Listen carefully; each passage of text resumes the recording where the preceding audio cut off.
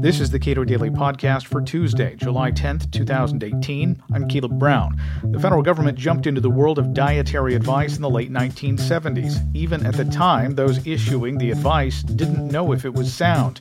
We now know federal dietary guidelines have contributed to high levels of obesity, diabetes, and other health problems. Terrence Keeley is author of the new Cato paper, Why Does the Federal Government Issue Damaging Dietary Guidelines? It's available today at cato.org. What does Thomas Jefferson have to tell us about dietary guidelines? That was sort of a surprising piece of your paper that you just put out. Well, what he said in his notes on the state of Virginia in 1787, his exact words were, "Was the government to prescribe to us our diet, our bodies would be in such keeping as our souls are now." Now, actually, he didn't mean that really as an attack on the idea that government should give us dietary advice. He was more using that the idea that government should give us dietary advice is so ridiculous, and he was using that in terms of another argument. What we now have is a situation, however, when governments most certainly do give us dietary advice, and it's gone as badly as Thomas Jefferson had anticipated it would. All right, so when did the government step in and say, this is the kind of diet you ought to have? The 1964 Surgeon General's report said, hey, dummy, stop smoking. Yeah. In those days, in 1964, in fact, until 1977, the government was telling people what they should eat more of. They should be eating more fruit, more vegetables, more vitamins. The idea that governments should start telling us to eat less started in 1977 with the epidemic of heart attacks. And that was the thing that changed everything. In 1977, easily the commonest cause of death in the United States, in fact across the Western world, was heart attacks. No one knew where they were coming from. It was very, very frightening. Lots of otherwise healthy people were suddenly dying in the middle of life. And this was seen rightly as a disaster and a tragedy and a nightmare. And so dietary advice was rushed out in the hope that the government might have understood what was causing this epidemic. So tell me about the Senate Select Committee. Why were these people chosen? And I guess I can understand if there's some widespread health concern, people might naturally look to the government to get to the bottom of it. And certainly the government has a great deal of resources to do that. What did the Senate Select Committee do? What was their charge? Well, that is a very good question. The Senate Select Committee basically created itself. It was very much an initiative of Senator George McGovern, who believed that it was one of the responsibilities of government to give people advice on health and diet in particular. Initially, even that committee, which by 1977 was some years old actually, even that committee had initially restricted itself to telling people to eat more fruit and vegetables and all that sort of good stuff. It was only in 1977, with the epidemic of heart attacks, that they bought into the theory promoted by a professor called Ancel Keys, that this epidemic of heart attacks was caused by eating too much fat, in particular too much animal fat. And at that point, the Senate committee took the theories of Ancel Keys and said, we're going to promote those theories.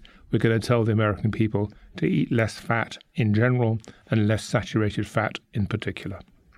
Now, you write in your book, breakfast is a dangerous meal, which I will commend to people. I'm reading it right now.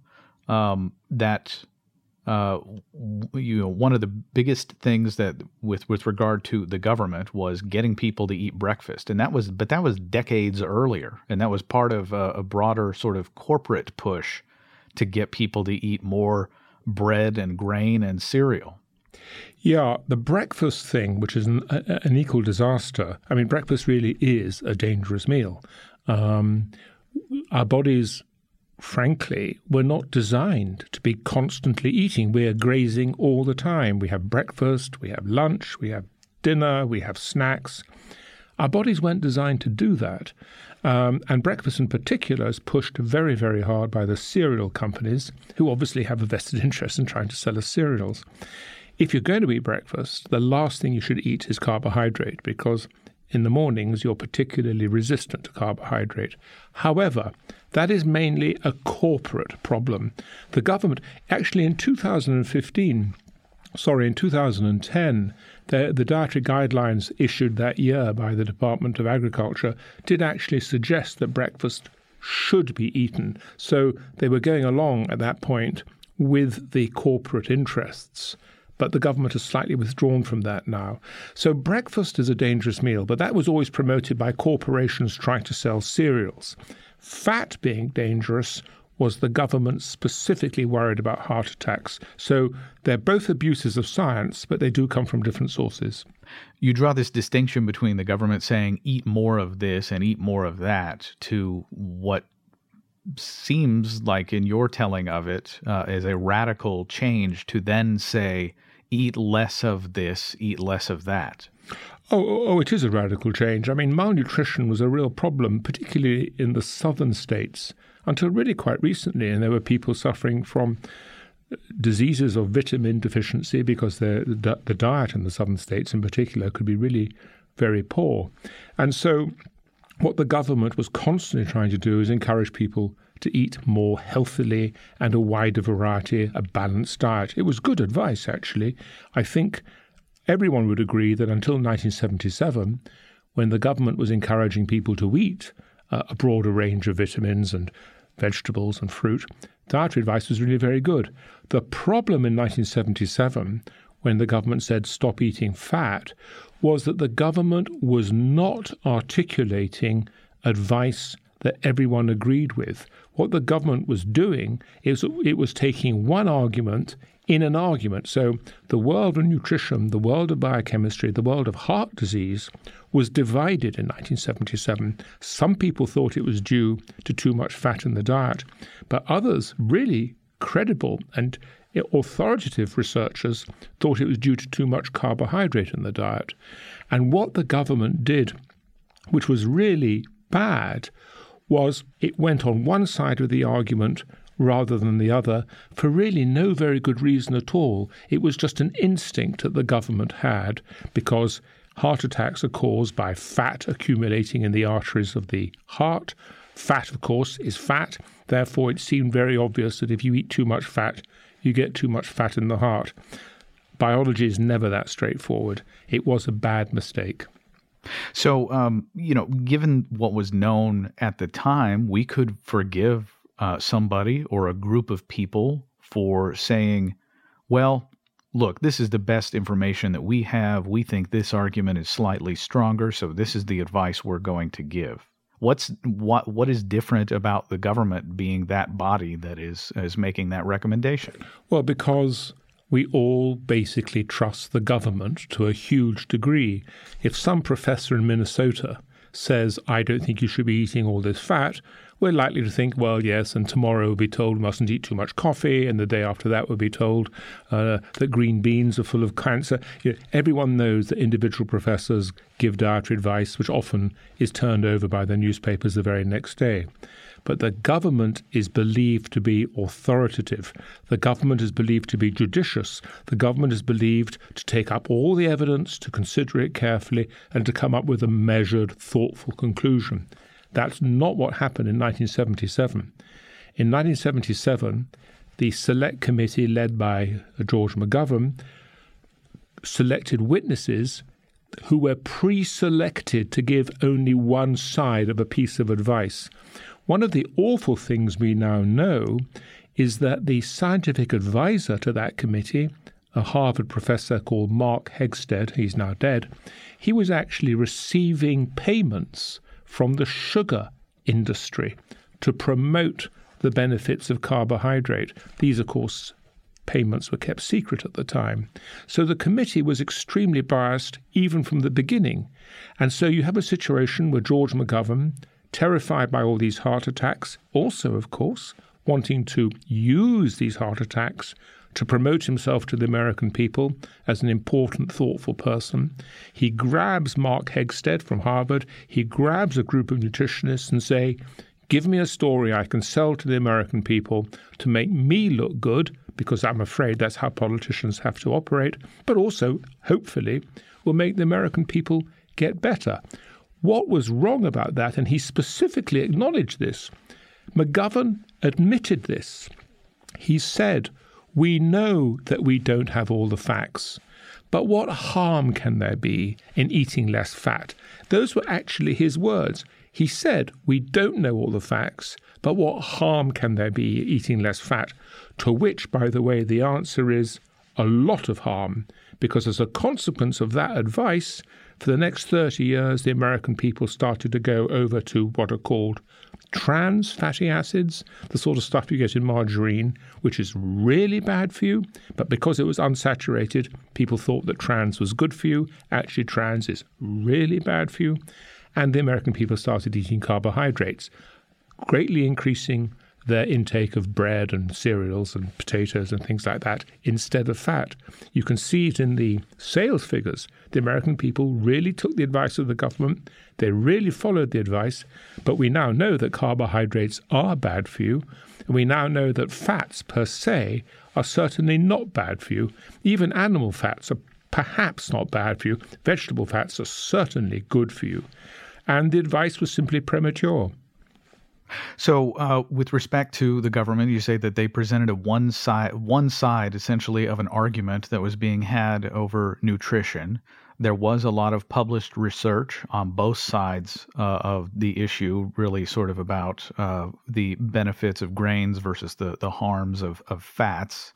But you make note in your paper, somebody from Stanford University, John Ioannidis of Stanford, he wrote in 2005 a paper called "Why Most Published Research Findings Are False." So help me understand that in the context of food. Well, John Ioannidis is one of a group of statisticians. There's another man called Brian Nosek at the University of Virginia, and they have 2 or 3 other very important collaborators who've made some startling discoveries the last few years about the quality of published science. When I was doing my own PhD years and years ago, I had the great privilege of having the lab next door to a man called Hans Krebs, who won the Nobel Prize for biochemistry. And he once said to me, he was famous for saying this, he would say, "If you have to do statistics, you're doing the wrong experiment." Now, he was talking as a biochemist. The problem is in nutrition and in public health generally, you have to do, inverted commas, the wrong experiment, close inverted commas. You can't get data on thousands and thousands of people who are doing thousands and thousands of different things, driving cars, smoking cigarettes, eating cereals, whatever, without doing complicated statistics. And the problem with statistics is they really lend themselves to bias and abuse and selective data. And what John Ioannidis, amongst others, have shown recently is that researchers use statistics to promote the publication of their papers. We live in a world of what's often called confirmation bias. Editors of journals like to publish a particular type of paper with a particular type of result. Grant-giving bodies like to give grants to certain data and not to others. For example, it was almost impossible to get a grant for 30 years from the government agencies unless you were trying to study that fat was dangerous. If you went to these agencies and said you want to study the fact that fat might be good for you, the chances of getting a grant are pretty slim. And so in a world where even the journals and the grant-giving bodies and the promotion bodies at the universities all have confirmation bias, if you don't produce the results that they want, your career will suffer. What John Ioannidis has shown, and he's not the only one, there's Brian Nosek, and there's a group of them, they're fantastic people. What they've shown is the whole of science, which uses statistics, mainly biological science, has become hugely biased in particular directions because that is in the interests of scientists to confirm the confirmation bias of the people who control the money and the promotion and the papers and the grants. And so should scientists be focused on falsification bias? Would that be a better bias to have? Actually, science has a real crisis on its hands, and to be fair to the scientific community, it is having a very vigorous conversation with itself as to how to handle this. For now, everybody should understand this, and I mean everybody. A scientific paper should be seen as a piece of advocacy, like when you go to court and you have the counsel for the prosecution or the counsel for the defense. You know very well, if you're a judge, that the lawyer on one side or other is going to give a very selective view. He or she will never make an actual lie, at least you hope they won't actually make a lie, but they'll absolutely select the data that suits their client, whichever side they're on. And you as a judge have to learn how to discriminate, and of course it helps enormously if you've got two competing lawyers saying very different things. What we, as ordinary consumers of science or readers of newspapers or going on the internet and seeing what's being said, what we have to understand is you cannot accept the statement of a scientific paper as a piece of objective truth. We have to get that out of our minds. We have somehow all been brought up to believe that scientists are these dispassionate searchers after truth, concerned only with the greater public good. Unfortunately, researchers are human beings with all the faults that comes with that. What we have to do is every time we see a scientific paper, we have to ask ourselves, how likely is that to be true? And here I'm going to very slightly criticize, I regret to say, the media. I hate to sound like President Trump talking about fake news, but I do think that the journalists should be much, much more skeptical about the way they report, because most science journalists are themselves trained scientists. They actually know how to distinguish between good and bad science, but they tend to forget that when they're acting as journalists. They just go for a good story. And it's a much better story to say, coffee will kill you within 3 weeks, rather than a lunatic scientist in this university says that coffee will kill you in 3 weeks, but of course he's wrong for the following 7 reasons. We've got to persuade the media somehow to be more skeptical of the way it reports research.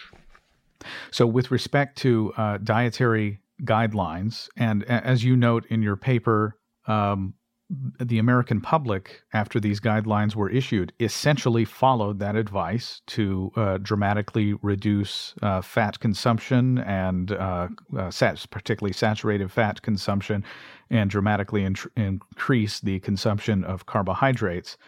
So with respect to the government deciding to pick a side or decide that this argument is over, the discussion is now closed with respect to nutrition. What should the role of government be here? Well, the role of government, one role of government might be simply to withdraw, to say it's not the role. I mean, Thomas Jefferson would have believed that. Thomas Jefferson would have said it's not the role of government to tell us what to eat. There are out there lots and lots of different universities with lots and lots of different professors. Let them thrash it out. Let there be a free market of ideas. Let's accept that no one knows what the truth is today, but let's hope that in 5, 10, 20 years' time the truth will emerge. So probably the best role of government is simply to withdraw from the debate and say this is not a role for government. If the government is going to have a role here, and as you can see, I'm reluctant, but if the government were to have a role, it should only be to highlight which pieces of science seem more credible. In my breakfast book, I pointed out that one particular strand of research was of particular high quality because it had actually been done amazingly, bizarrely, by a philosopher. Why a philosopher got involved in breakfast science, I have no idea. But this philosopher looked at a whole series of papers on breakfast, and by applying really discriminating analytical thought, he pointed out that most of the papers in this stream of research could be completely ignored because the quality of the methodology was so inferior. If the government's going to get involved in nutrition science, it should restrict itself, in my opinion, to employing the best statisticians and the best philosophers, and I mean philosophers, to look at the papers and to tell the general public, look, these papers can probably be trusted, these certainly can't. We're still not going to tell you what to think, but at least you'll know which data is probably more credible.